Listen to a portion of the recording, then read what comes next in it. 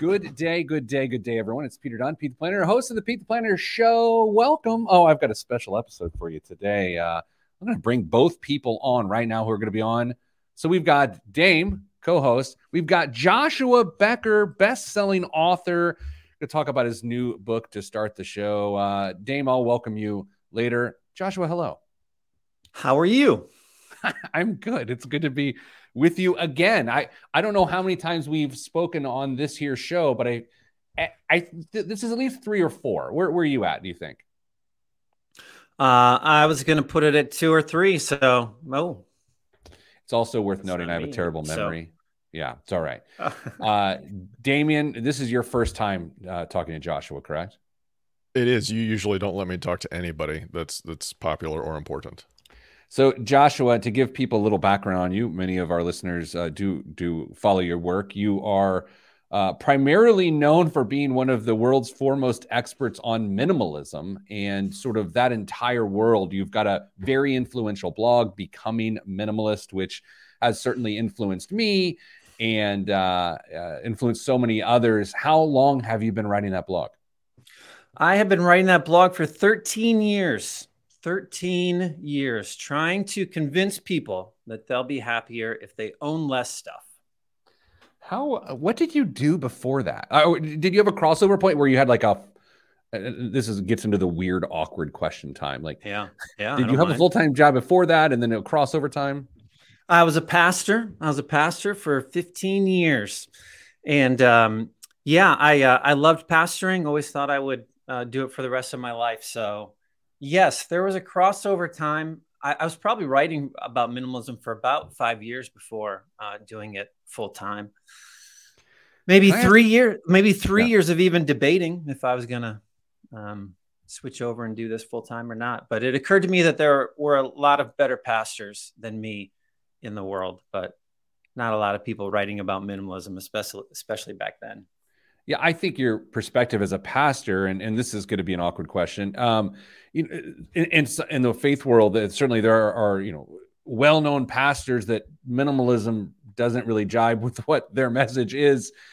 Did you think about that a lot at the time of like, most popular pastors there are about this sort of abundance mentality, even in material possessions, and here you are saying, get rid of your stuff and you'll be happier. Oh, interesting. There was interesting, probably not a ton of that in my own personal thinking. There was the individual side of my faith of, hey, like, how can I be a pastor and teach what Jesus said about caring for the poor and taking care of others, and yet still buying more and more stuff and bigger houses and just filling it with more and more clutter. Like, there was just that personal faith. There was probably a larger corporate view of the church as a whole. Like, hey, this is probably a thing. This is a part that we're all missing. Like, we're all just living pretty typical American suburban lives, at least where I was living at the time, and yet trying to say that we're separated from it. So there was those two aspects. I mean, I always kind of knew like the health and wealth preachers that, hey, come to Jesus and you'll have a lot of money and you'll never get sick, and always had a problem with a lot of that thinking, but never really applied it personally at the beginning to minimalism. Sure.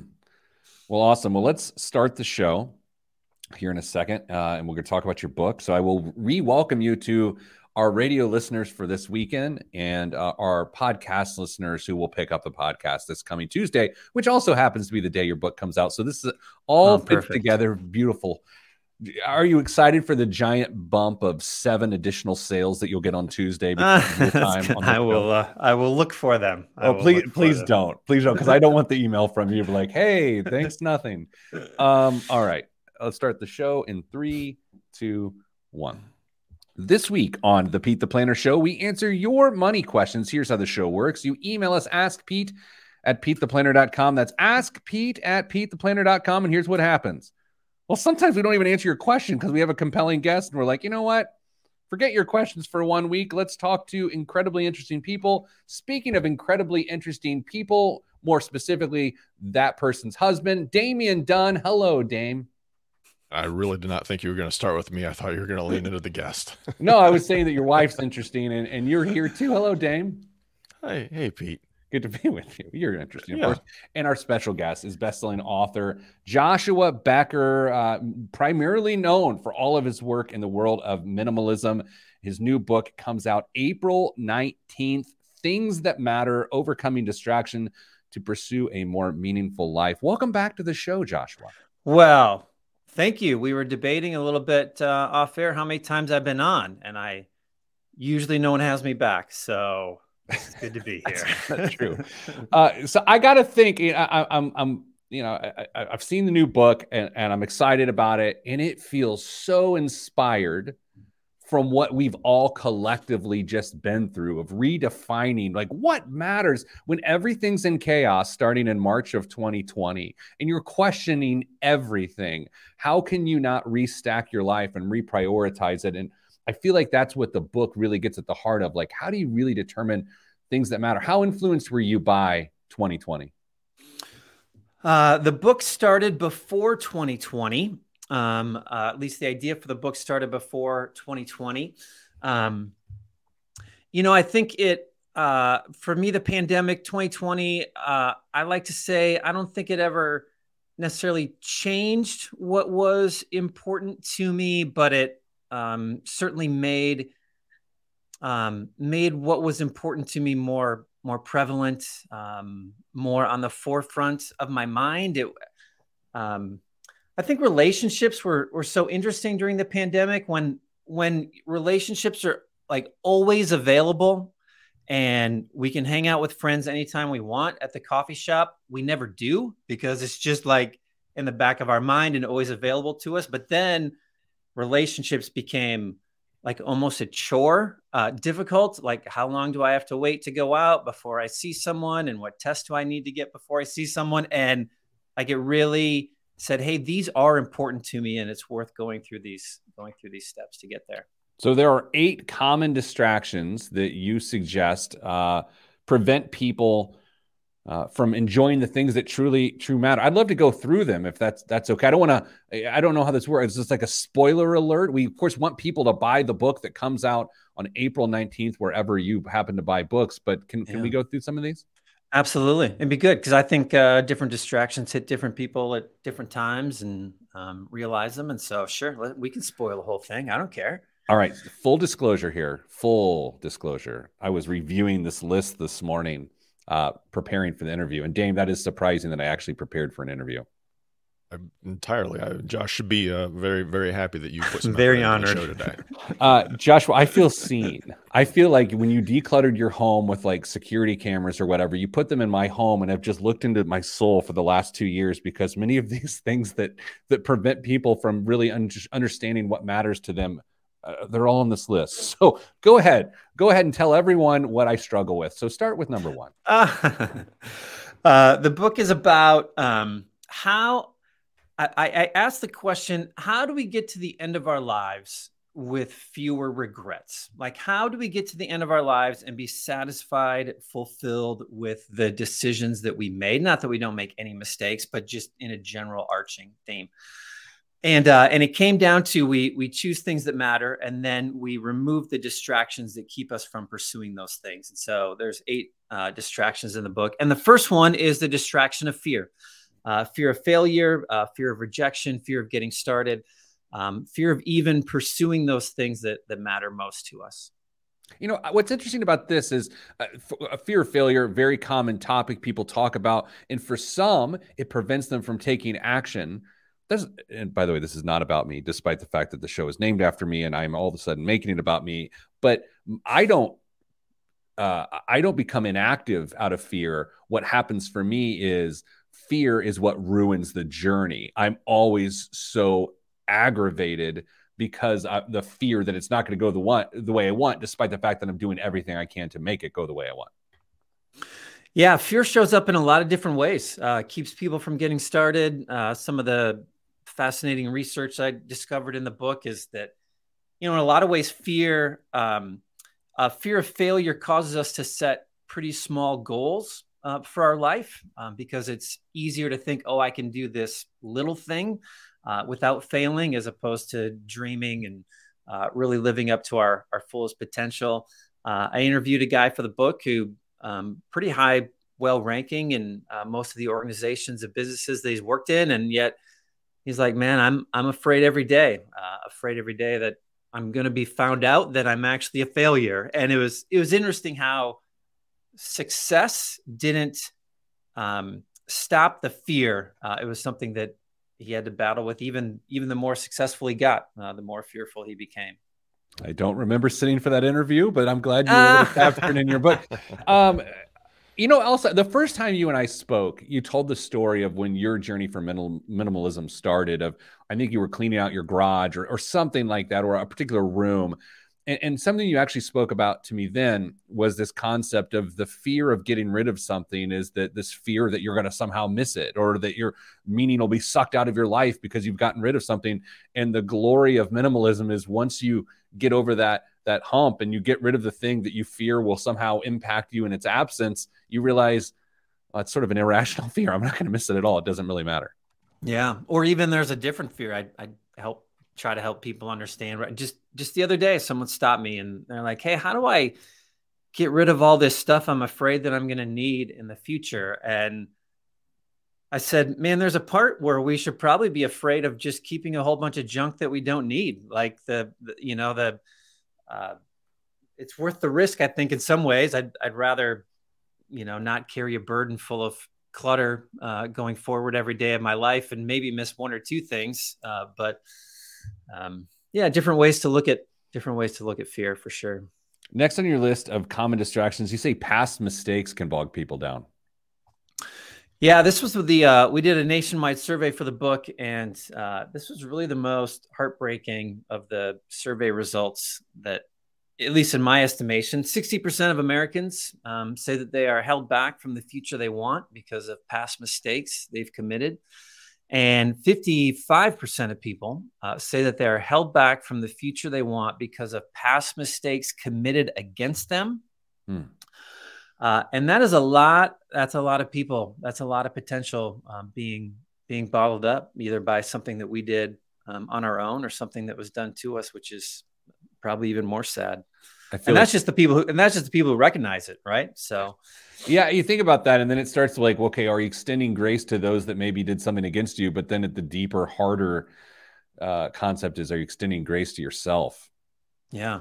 Our past certainly shapes who we are in the present, but I don't think it needs to keep us from being our best selves in the future. It should help us get there. I mean, that's easier said than done, obviously, but certainly that's a mistake that I want to talk about. Actually, that one came from my publisher and my editor.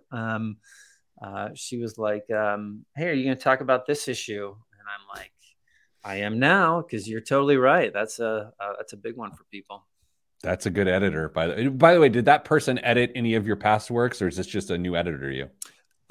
Same editor on all of my books. You're a blessed man. That is phenomenal. It's the one requirement I have of my publisher that I need to work with. Well, let's do this. If it's all right, Joshua, if you hang out through the break, we'll come back, hit the other common distractions. Joshua Becker joining us, talking about his new book, Things That Matter, Overcoming Distraction to Pursue a More Meaningful Life. We'll even let Dame talk. Coming up after the break, right here on the Pete the Planner Show. I'm Pete the Planner. Dame, I love these segments. I love it. Let's get into some of Dame's issues, can we? I was actually thinking, as you're talking about, getting rid of stuff and them being scared of getting rid of stuff. And my dad passed away a number of years ago, and I inherited all his stuff, and he had a small business. And I recognized that he kept stuff around because he thought he might need it someday in his business. And then I inherited that stuff, and I inherited the business. And then I couldn't get rid of that stuff because I thought I might need it someday too. And I knew he would never need it. It. But then it was my stuff, and I didn't want to get rid of it because I thought I would need it. So I'm like, man, this is something that just you inherit that stuff along, or some of those fears along with all the stuff that comes with it for any number of reasons, whether there's an emotional attachment or a professional attachment or whatever it is. But I hadn't really recognized that in my life until you just started talking about it. Jeez, Dame. That's good stuff. I mean, that's why being so introspective about what matters, I think, can, especially using something like Joshua's book to guide that conversation. I think that's why it's a helpful exercise. Otherwise, you're just sitting there in the dark listening to REM, getting sad. But if you're taking sort of some structure around it, Joshua, I want to ask you this not on the air, but on the podcast instead, because you can tell me to not ask you this. There's a very popular book that I've read that I was very reluctant to read because I hated the title. It was The Subtle Art of, that book. I just like, people call me a square. I just like, I didn't want to read it because I didn't like the title. I read it, and it really goes into these things of like trying to give your attention to the things that impact you or that should impact you. I'm curious, have you ever read that work? No.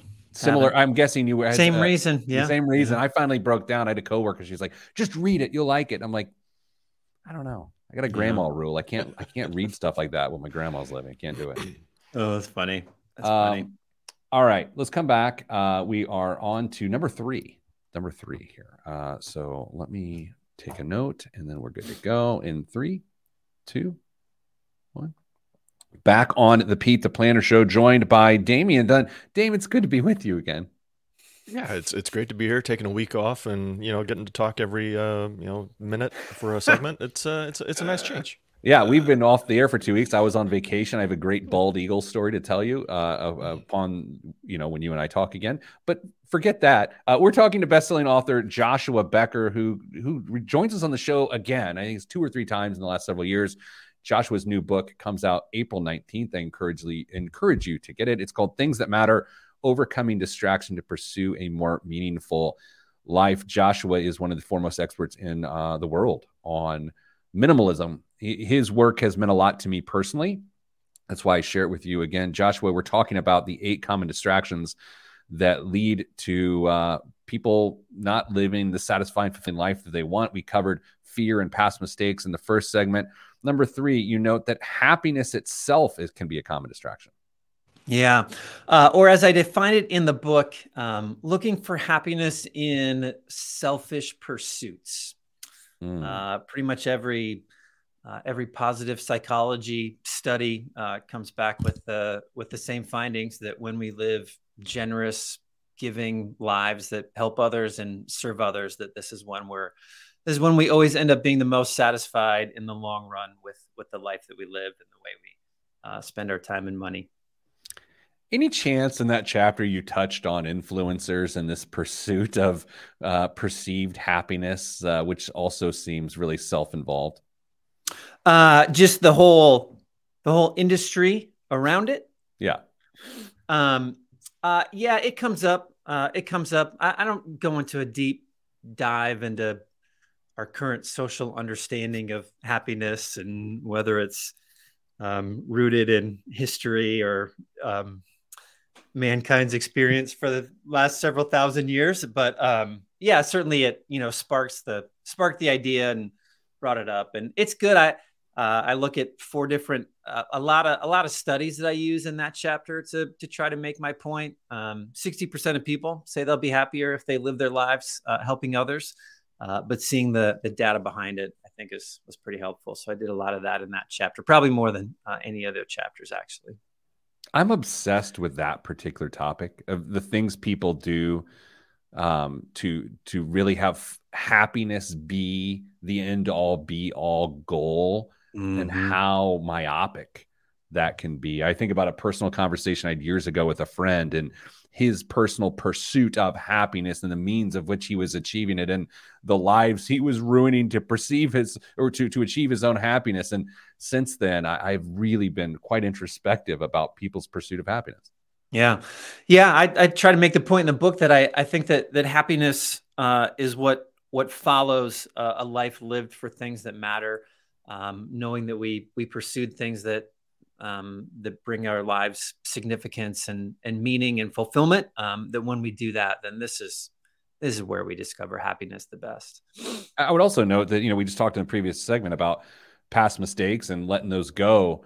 sometimes that pursuit of fulfilling happiness, of serving others, you can get in your own head about how you used to do it, and it wasn't the right way. And so that certainly that matters as well. The fourth thing you note that can be a distraction, which I don't know, Dame and I know a thing or two about this, is money. Money can certainly be a distraction for people as they try to find out what really matters in their life. Yeah, I think when people hear the book, Things That Matter, Overcoming Distraction to Pursue a More Meaningful Life, they think to themselves, oh, that's a book I need to read because I need to put my phone away more often, and which is true. And there's certainly a chapter on that. But as listeners can tell, the book goes into much deeper topics than how do I put my phone away. And so, yeah, money was going to be a big chapter for me, just not to jump the gun, but the next chapter is about possessions, and found minimalism and started owning fewer possessions, which the next question became, well, what am I going to do with my money? If I'm not using my money to buy a bunch of stuff that I don't need, what's the connection there? And even the connection to work, and what's the point of work if it's not to have a bunch of money to buy a whole bunch of stuff? I've always been fascinated with the stat that 78% of Americans experience financial related stress. Probably a few years old by now. I'm not sure what the pandemic has done to that number. But like, we are the wealthiest nation in the history of the world. And somehow 80% of us are still stressed out about money. It's not because we don't have food. It's not because we don't have clothing. It's not because we don't have shelter. Like, it's not because we don't have enough money, at least certainly in 78% of cases. And so what is it? Why is money never enough? How come I'm always stressed that I don't have enough money? Even though I can look at my own life and make twice as much money as I did 10 years ago. And for some reason, I'm still stressed about money. And so the chapter dives into that a little bit more. Possessions is next on the list of distractions, which really feels like it was the catalyst of your career as a minimalist writer. What do you do with the phrase "my prized possession"? That's a phrase that has always sat strange with me, and I get it. I have a prized possession. Mine happens to be in my studio here. It is the Pringles can that my grandfather left me when he passed away. It was where he kept his pocket change as an accountant, and it's where I learned to budget, was with this Pringles can filled with my grandpa's change. So this is my prized possession, but I'm guessing most people don't really go this route. Don't go this route with saving money in a Pringles can? Well, I just like prized possession. It's like, oh, it's my Tesla. Oh, my prized possession is my golf clubs. I don't know. Yeah, that'd be interesting. How many, because when you said prized possession, I'm like, I don't really have one. If I had to have one, it would be this thing I grabbed from my grandfather's house when he passed away that I thought represented him most to me. So that is exactly what I thought of, the same thing that came to your mind. Yeah, in those scenarios, I think that, the thing represents the person that we want to be, inspires us to want to be the person that we want to be. And I have a lot less contempt for that than someone who's, sports cars, their prized possession, or whatever it might be. I just had someone just the other day send me an email, and they're like, what's the problem if I have a really big house and a really fancy sports car? Like, what's the problem? They bring me joy. Is that a problem? Is what they said. And I wrote back and I said, I think you can do better. And I don't know if they took it the right way, but in my mind, I was just thinking, like, I think that there are better things that we can do with our money than just buy a really fancy car or a really bigger television or house. There are just some things that I think lead us to longer range fulfillment than nicer car and nicer house. So it's kind of how I treat that in the chapter. Dame, what's your prized possession? I figured this is a good opportunity to jump in for you to tell us about your Aston Martin or something. Yeah. No, I don't know if I would even be ashamed if that was what my prized possession was, if I actually had the chance of doing it. I was trying to figure out what my prized possession was during the conversation, and one of the things that came back to was something that I inherited from my dad. It was a little 22 rifle that I learned to shoot on that he bought when he was probably 13 years old, and has just been around and has a lot of sentimental value to it for me. So does it have any real significant monetary worth? No, not really, but it means the world to me. There was a period of time, there was about a year that I couldn't locate it after he passed away, and I was distraught. It didn't really bubble up, but it tore at me that I couldn't find it. And then one day I found it underneath a blanket. It had been just kind of tucked away, and I broke down, and it was just one of those things that it had finally come home, and it was never going to leave my sight again. Well, we're going to pick up with that and Joshua Becker right after the break. This is the Pete the Planner Show. I let Dame talk, and he run me into the bumper. But you know what? It's a perfect story. It is a perfect story. Cassie just texted me, though, and she said, why did he not say his wedding ring? So I don't know why. I didn't wear a wedding ring for a long time because I lost it. And then I got another one. And it's $12, and it's certainly a prized possession. I had lost mine for a while too. My son lost my wedding ring. Yeah. I think mine's been off my finger once since I've been married. Really? Yeah. What was the occasion that was off? Were you on a business trip? Like, why did you not have it on? No. That's even more curious. No.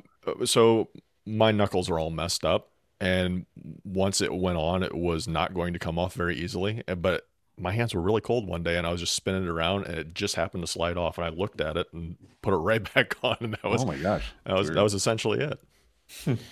Josh, any chance you can do one more segment with us? Oh yeah, sure, of course. I mean, we're leaving people got to know what the final three are. Absolutely. I told you I'm hanging out all day if you want. All right, we will do one more segment. Awesome. Well, by the way, for those listening to the podcast and watching the live stream, this is our friend Joshua.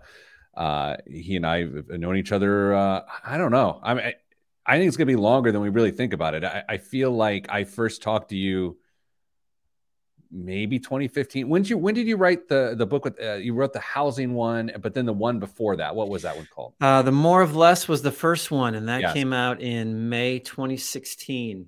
That's when I talked to you. I think the first time. So, awesome. Well, all right. Let's get back to it. We'll pick it up with number 6 on the listicle.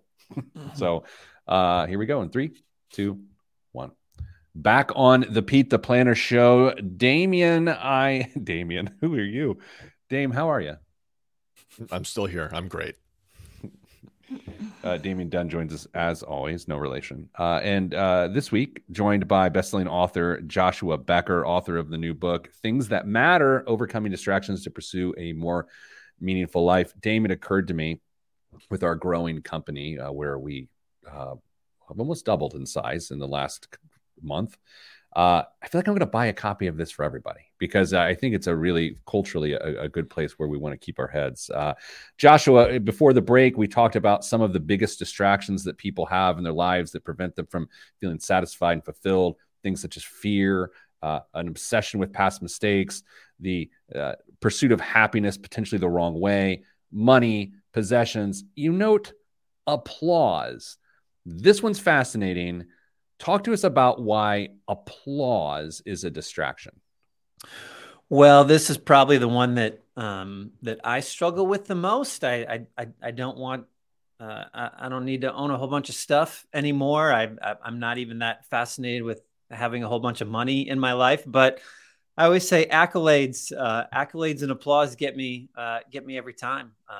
Just wanting to be known. When I see someone else, I tell a story in the book about writing about minimalism and having some success there. And the evening where I saw someone else write about minimalism and get a ton of national attention, and like that really, it really irked me. Like even a couple weeks focusing on, hey, how come that person is getting all the attention that I should be getting? And when there's nothing wrong with, my grandpa used to say, praise is like perfume, smell it, but don't swallow it. And so praise is nice. It's nice to be known. It's nice to be, recognized for the work that you put in your life.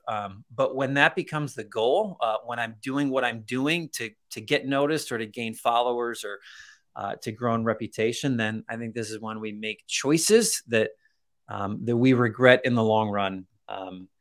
Can't help but think of reality shows and what's been done for the purpose of attention, just to get on television. And probably in some small ways we do that with our lives, even if it's not just to get on television. This one hits me right between the eyes, because this is a journey that I've certainly been on, and I feel very at peace with where I'm at with my relationship with accolades. At one point in time, it was super important to me. You know what? I have to say, I feel like our journey in terms of being an expert at something and then having others get shine when you are going, I think it seems pretty parallel. And it's when I pulled back and I'm like, I just don't care. I used to get this one point where a person people would often ask me about one particular person within my industry all the time. It used to drive me nuts. Now I sort of laugh about it because it is so predictable that I don't even care. So applause is one that I certainly have gotten better at. How about leisure? How about leisure being a distraction? Isn't life about leisure? Yeah, we'll see if I can ruffle some feathers culturally with this chapter. We'll find out. CNN called early retirement the new American dream, and it's interesting when the goal of work becomes how quickly can I get out of work. I think that we sell it short, and even our entire philosophy and approach to work becomes something that I only want to do so that I can stop doing it. And there's not a lot of joy in that. And so honestly, I think that we are most satisfied in life when we contribute to the world, and when we do what we do well, to help others and serve others. When we stop seeing work as this is what I do to get the paycheck so that I can buy the thing or go on vacation, but work is love in a lot of ways. I do what I'm good at, so that someone else can do what they're good at, and all of society benefits in the long run. That this is when this becomes my view of work. I think it becomes far more meaningful and significant. And this doesn't mean that we never take rest, but it means that we rest so that we can do better work, not we do our work just so that we can rest and lay on a beach for the rest of our lives. So little different viewpoint than I think a lot of people would say, but this is my approach, and I think a helpful way to think about work. Dame, you and I happen to share this view as well. Yes. Yeah, there's as Joshua was talking, I was thinking, there's a number of people that will land firmly in the camp of you got to do something that's going to make money. Don't do what you love. Do what you do that's going to provide a good lifestyle for you. Then there's the other camp that says do what you love. The problem with doing what you love is when you expect to be able to live with the results of living or doing a job where you're getting a great income. But if you are taking Joshua's perspective at this, taking a real hard introspective look at your relationship with things and money, doing what you love becomes very reasonable and a great opportunity for you. So it's all about recognizing what you want to do, what is meaningful, and living within those boundaries. And there's nothing wrong with that. Mm-hmm. Joshua, I got to guess that during your book tour here and your pre-promotion of the book that you're not going on a lot of fire podcasts. I've been on a couple. I've been on a few. And it always goes well. They're always like, because they always say retire early doesn't actually mean retire early. They just say it means go do work you love. I'm like, well, that's not what retire means. But anyway, yeah, and I would say the same thing. If you're in that job where you're just making a ton of money and you'd much rather do something else that's more personally meaningful to you, but you would make less money, then I would say go do that. And which is the exact thing that a lot of the fire folks would say. So a few of them, but not a ton. It always works out okay. The last thing you note in your book is one of the common distractions that prevent us from living a satisfying and fulfilling life is one that I think many of us consider and struggle with and get better at and then struggle with again. It's technology. And so how do you approach this in the book that in a way that's maybe different than the typical look at this? Yeah, it's the book offers I always say the hacks, put a rubber band around your phone and change it to black and white. And like there's some of those things in there, but we've all tried those and they don't work until we like really try to reorient our thinking around technology. And like I say in the book, it's probably more about the distraction of the trivial rather than technology. I mean, I get to do what I do because of technology. We get to have this conversation because of technology. It's the more trivial sides of it. So I encourage people to do two things. Number one, take a tech fast, like take a month away from tech and just put it all away, except what you absolutely need for your boss or your phone or whatever, and reorient your thinking around that. The other thing is I've always found it helpful to notice a difference between creating and consuming online. Like I write online and I create things for social media. And so there's good that we can bring into the world through technology and through social media. It's all the just constantly scrolling, the playing the next 10 levels of Candy Crush, the binging the brand new season on Netflix, like just constantly consuming content. So using technology as a tool to accomplish good things rather than just technology using us as a tool, I think is probably the way to think about it. As people run out to get their copy of Things That Matter, Overcoming Distractions to Pursue a More Meaningful Life, do you care where they buy the book? I always like to ask authors that. Do you have a preference? If people are going to go on and get it today, I mean, this could get you in trouble with your publisher, but do you have a preference? No, I know. I don't have a preference. Anywhere and everywhere is fine and good, and wherever they can find it. All right. Coming up after the break, biggest waste of money of the week and the news. I'm Pete the Planner. All right, Joshua. I was going to say anywhere but the library, but I don't want to throw the library under the bus either. Before I let you go, first of all, thank you for being very generous with your time. Before I let you go, what are you reading right now? Like, I'm just curious. What am I reading right now? Oh, I'm reading a book. I'm reading a fiction book called The American War, which is I forget the name of the author, but it's a fascinating book. The best nonfiction book that I recently read is The Greatest Salesman in the World. Have you ever read that? Greatest Salesman in the World. Yeah. Oh, it's an older book. I don't know, 50s, 60s, like kind of in that Dale Carnegie era. Oh, interesting. And it's real good. It was that's the book that I bought for my staff over here. So very different than I thought it was going to be, but I really enjoyed it. So short, older book, and I don't know, millions of copies sold, something like that. So. If you have not read Give and Take by Adam Grant, I haven't. I think you would really enjoy it based on our discussion here today. So Give and Take, it talks about those that give of themselves consistently, those that take from the world consistently, and what the outcome can be. So I like Adam Grant, so I'm in. I'll read it for sure. Awesome. Hey, man, thank you so much. When you're in Indy on your book tour this summer, hit us up and we'll try to get some people there for you as well. Yeah, I'll let you know. Great. We'll be at the one of the universities there. We're doing all college campuses, so that'll be kind of fun. Awesome. All right, everybody buy Things That Matter. It's a great graduation gift for college graduates or people in your life. Happy Good Friday to you, Joshua, and we'll see you another time. You got it. Later. Right, thanks. Dame, there we go. Just like that. I like him. I like him to listen a lot. to.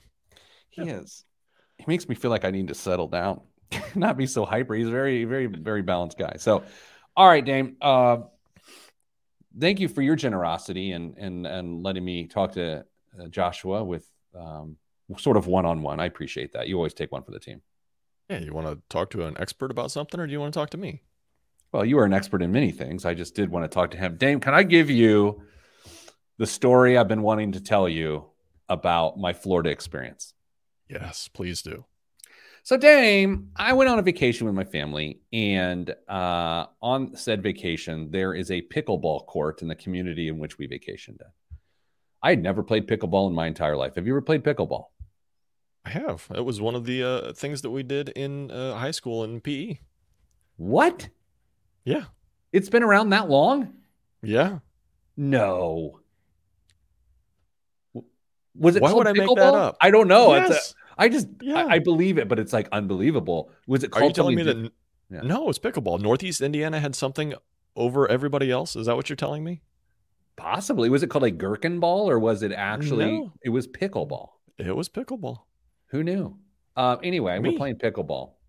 It turns out I'm either a dominant pickleball family or a person, or my family sucks at pickleball, because that's who I was playing with, right? Mm.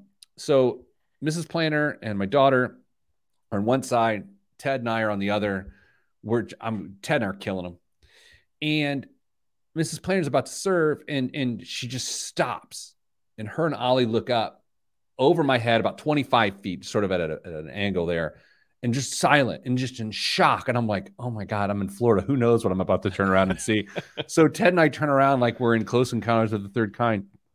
We look up. There's this giant bald eagle flying slowly over my head, carrying a giant red fish, like a red drum, in its hands. And it's like, "Rah!" And it was unbelievable. It was like shocking. And Ted and I turn around, and then we can't say anything because we're just like, uh. And then it gets by out of sight. And then all of us are like, whoa. So that was the highlight of my vacation, seeing a giant bald eagle. I was thinking how majestic that would have been, right up until the point where you imitated the sound that it probably didn't make. That's true. The only thing more Florida is if it had been open carrying an assault rifle or something like that. But turns out, it wasn't. Yeah. All right. So, Dame, I am going to buy this book for everybody on the team. I'm excited to see it. Yeah. Was there one of those that stuck out to you most that maybe you want to dig a little deeper into personally when he was going through it? The list is fear, past mistakes, happiness, money, possessions, applause, leisure, and technology. It was probably that fear that I just mentioned earlier. We're still on the podcast. Yeah, this is a podcast segment, not a radio segment. Yes. The Good more distinction. The more that I think about that,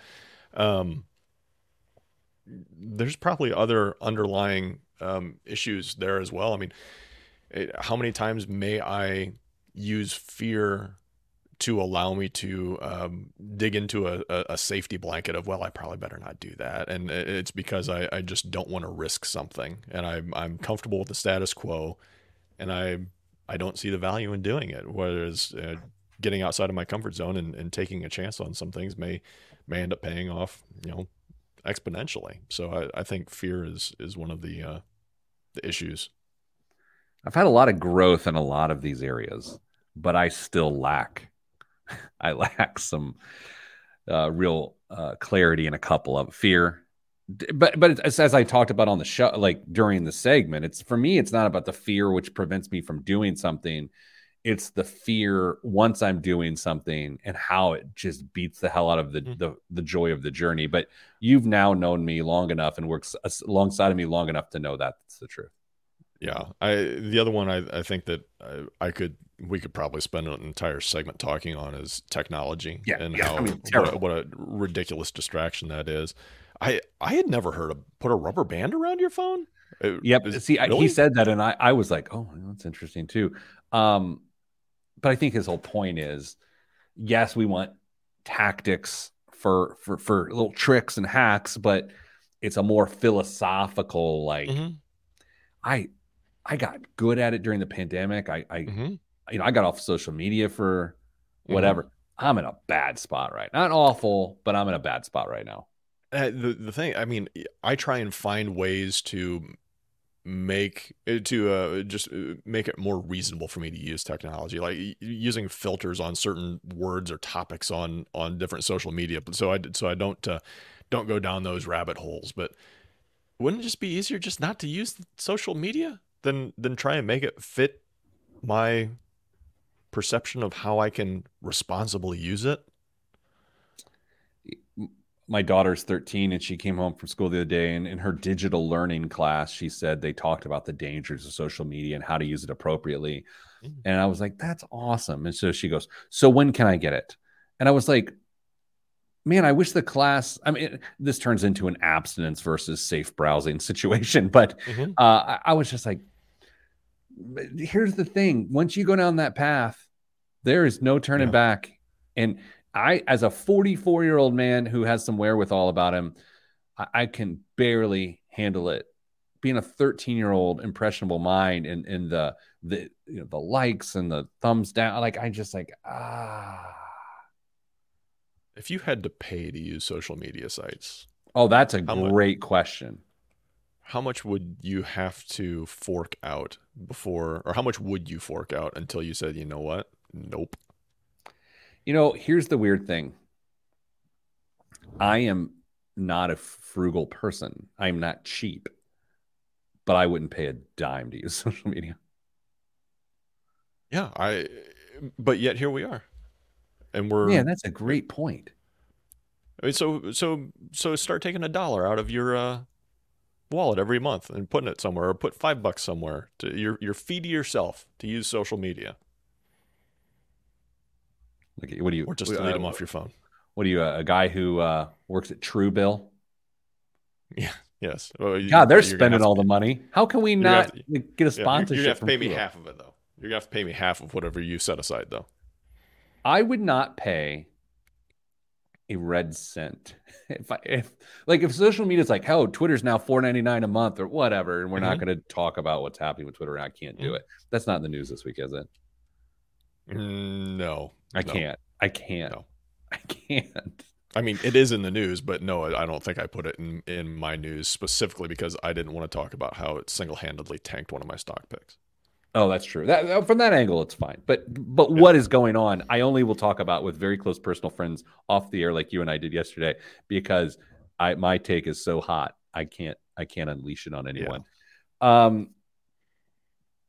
I wouldn't pay a dime to use social media, which is why it's free, because a lot of other people are in that same boat. yeah. I would love for that to change. That social media would think they could increase revenues by charging per interaction or something, but it's never going to happen because they make all their money off us anyway. You ready to do some radio? I can't wait for biggest waste of money of the week after talking to a minimalist guy. I love him. You could pick literally anything at this point. It would be He's the biggest so waste of money of the calm. week. He's so calm. He's the anti-me, Doesn't his background make sense now? Totally. I feel like I knew that, but you know how my memory is. Yeah. Yeah. Also, kind of sucks that he's got amazing hair. Yeah. So good. I would, if you could just transplant that right onto your head, would you do it? Yes, absolutely. My eyebrows wouldn't match, but I'd be in. Yes. Yeah. We Me were too. over the pandemic, we were cleaning out stuff. Just like, what are you going to do? Hey, let's clean out the bathroom. I'm cleaning out under my sink in Sarah and I's bathroom, and Ted's in there with me. And I find this different baskets under your sink with crap in it or whatever. And I pull out a basket I set up. I clearly have not been through this basket in years. And there's a hairbrush in there. And Ted grabs it and he goes, "You won't be needing this." I was like, what? Your time is coming, Ted. Danza makes a brilliant point here. Joshua has no relationship with Miguel. Very calming. I'll note this. We do have several new people. A lot of growth going on here at Your Money Line, including new branding and logo. For those that are watching the live stream, Dame's got it. We've got a new guy, Greg, who works here. Loves the Miguel. Really? Yeah. So now we're going to have to get more Miguel. Well, see, He told me he's been listening to the show for a while. Did he pick it up because of the show? Well, he Or was drinks this our just Miguel here, Oh. House Miguel. Oh. So now we need more Miguel. All right. But he's in business development, so I drink as much Miguel as you want. Miguel's That's for right. closers. How do you like that shirt? You're right. This is incredibly comfortable. So, yeah. I picked it up and I was like, ooh. I went through the box and looked at everything. A lot of nice stuff. This is hands down the winner. It is.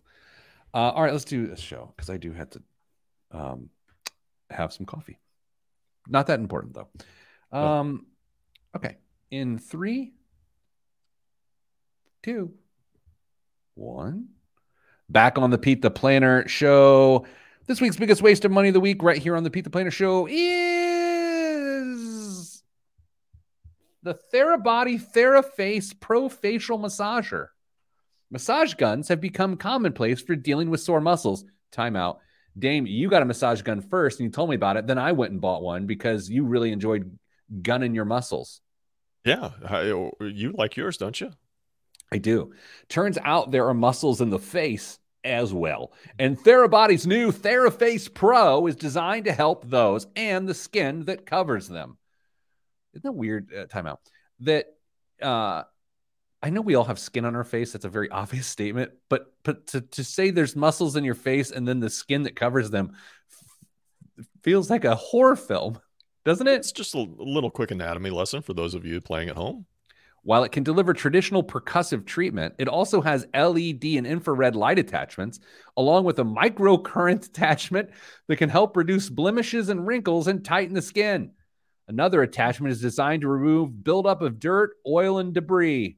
Man, I wanted to say debris. An FDA-cleared Type 2 medical device, it charges via USB and lasts up to 2 hours per charge. Dame, what do you think a face massager costs? $74.99. $399 for a face massager. As a frequent listener to the show says in the live stream right now, Mr. Brian Pinkins, aka a toddler punches to your face. Yeah. I really want to go inside after the show and have my TD use our full-size massage gun on his face and record it with the slow-mo capability on your phone. I do feel the need to say, Thomas, if you happen to be listening right now, do not put the massage gun on your face. It will hurt you, my friend.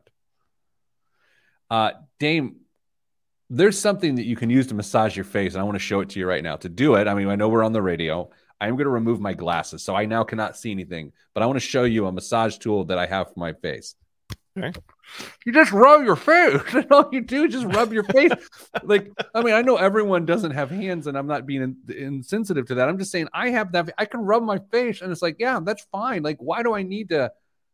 Like, why would I pay $400 to have something vibrate my face off? Putting greasy, oily fingers on your skin, and it's clogging your pores, and it's not doing you good, Pete. Oh, what's it going to hurt my love life? What am I going to do? Not get any more dates? Who cares? I'm an old man. It doesn't matter. Dame, what's in the news this week? Skincare is very important. No, it's not. Tax Day 2022 is arriving Monday, April 18th, after having returned to its mid-April home this year after 2 years of delays spurred by the pandemic. For those of you who haven't filed yet, the main thing that makes a practical difference is electronic filing. Taxpayers who file electronically and include direct deposit information typically get their refunds within 21 days. Those who file on paper are facing months-long delays as the IRS races to get through a backlog left over from the 2020 tax year. That seems like quite the delay. Yeah. So if you haven't filed, first, clear your calendar. You still got a couple days this weekend to get that taken care of and file electronically. That's your tip from your old Uncle Dame. Uncle Dame always delivers. What else is in the news? Well, Pete, one of our favorite topics, the cryptocurrency entrepreneur who bought a non-fungible token, that's an NFT, of Twitter founder Jack Dorsey's first tweet was hoping to sell it for $48 million, more than 16 times the $2.9 million he paid for it. But after an auction that lasted a week, The highest bid offered was a mere, you want to guess? Yes. I love to guess. Okay. Hey, he paid 2.9 million. He was hoping to sell it for 48 million after a weeks-long auction. What was the highest bid? 1.5 million. 280 bucks. $280. Look, I go out of my way to not scream, we were right, you were wrong. But additional bids rolled in after the fact, and it was up to around $6,200 as of the time that our news article was published. But it was significantly lower than what the gentleman had hoped for. Do you have his name? I do. It's Sina Estavi. He owns a couple of Malaysia-based cryptocurrency companies. Well, he knows money. I mean, look, I would listen to him or her. Is it him or is it her? Like, I don't know that. I believe it's a him, but I could be wrong on that. That guy knows what he's talking about. Clearly. Leases for 243 million square feet of office space are set to expire in 2022, the most office space to hit the market in a single year since real estate services firm JLL began tracking this data in 2015.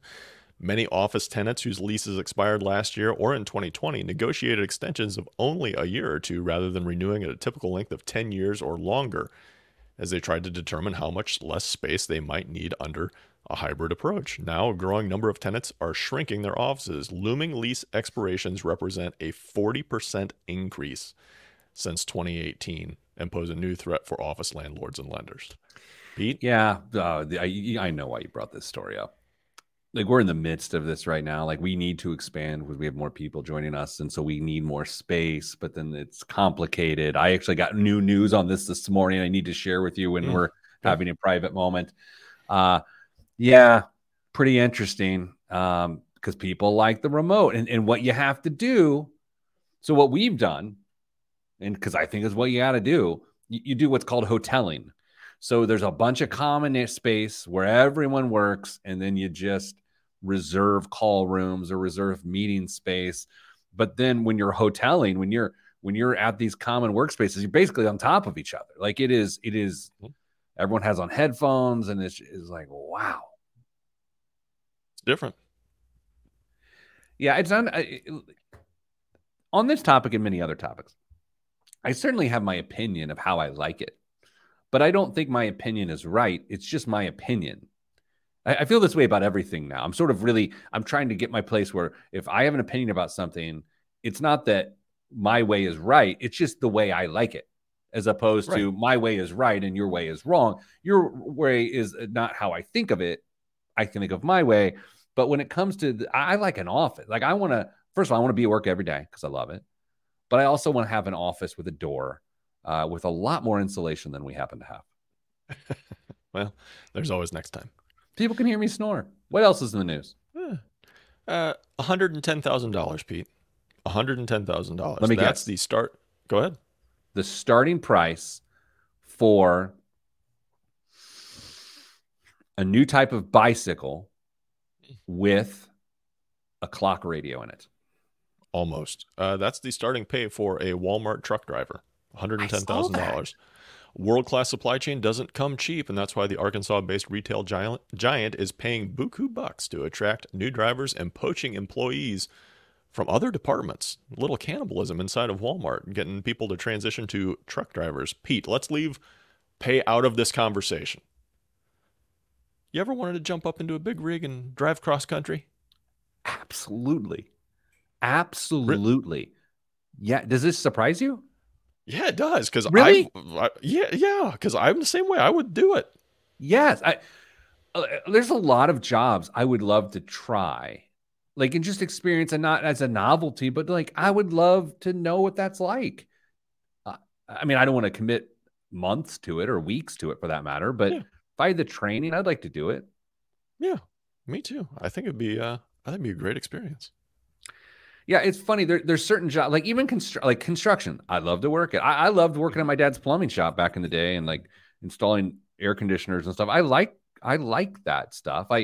the work I do now is not with my hands, other than occasionally I do write with my fingers. That got weird. But yeah, there's a lot of jobs I try out. Nothing in the medical field, though. I think we talked about a couple weeks ago. I don't want to do anything in the medical field whatsoever, ever, anytime. Can't do it. Huh. I'm still hung up on installing air conditioners at a plumbing shop. It was a plumbing and HVAC shop. That's all we have time for this week. Buy Joshua Becker's book. If you work for me, you're getting one. Dame, thanks for your contributions. Sending good vibes, because good vibes are all that's in the budget. I'm Pete the Planner. This is the show. Look at that. I have to end the show, Dame, and it's one very practical reason. Do you want to guess the practical reason? A visit to the little Cowboys room? Yes. I need to go beep boo, beep boo, beep boo. Yeah. Go draw. All right. Interesting phrasing. I'm gonna just go. Okay. Goodbye, everyone. Stay getting money.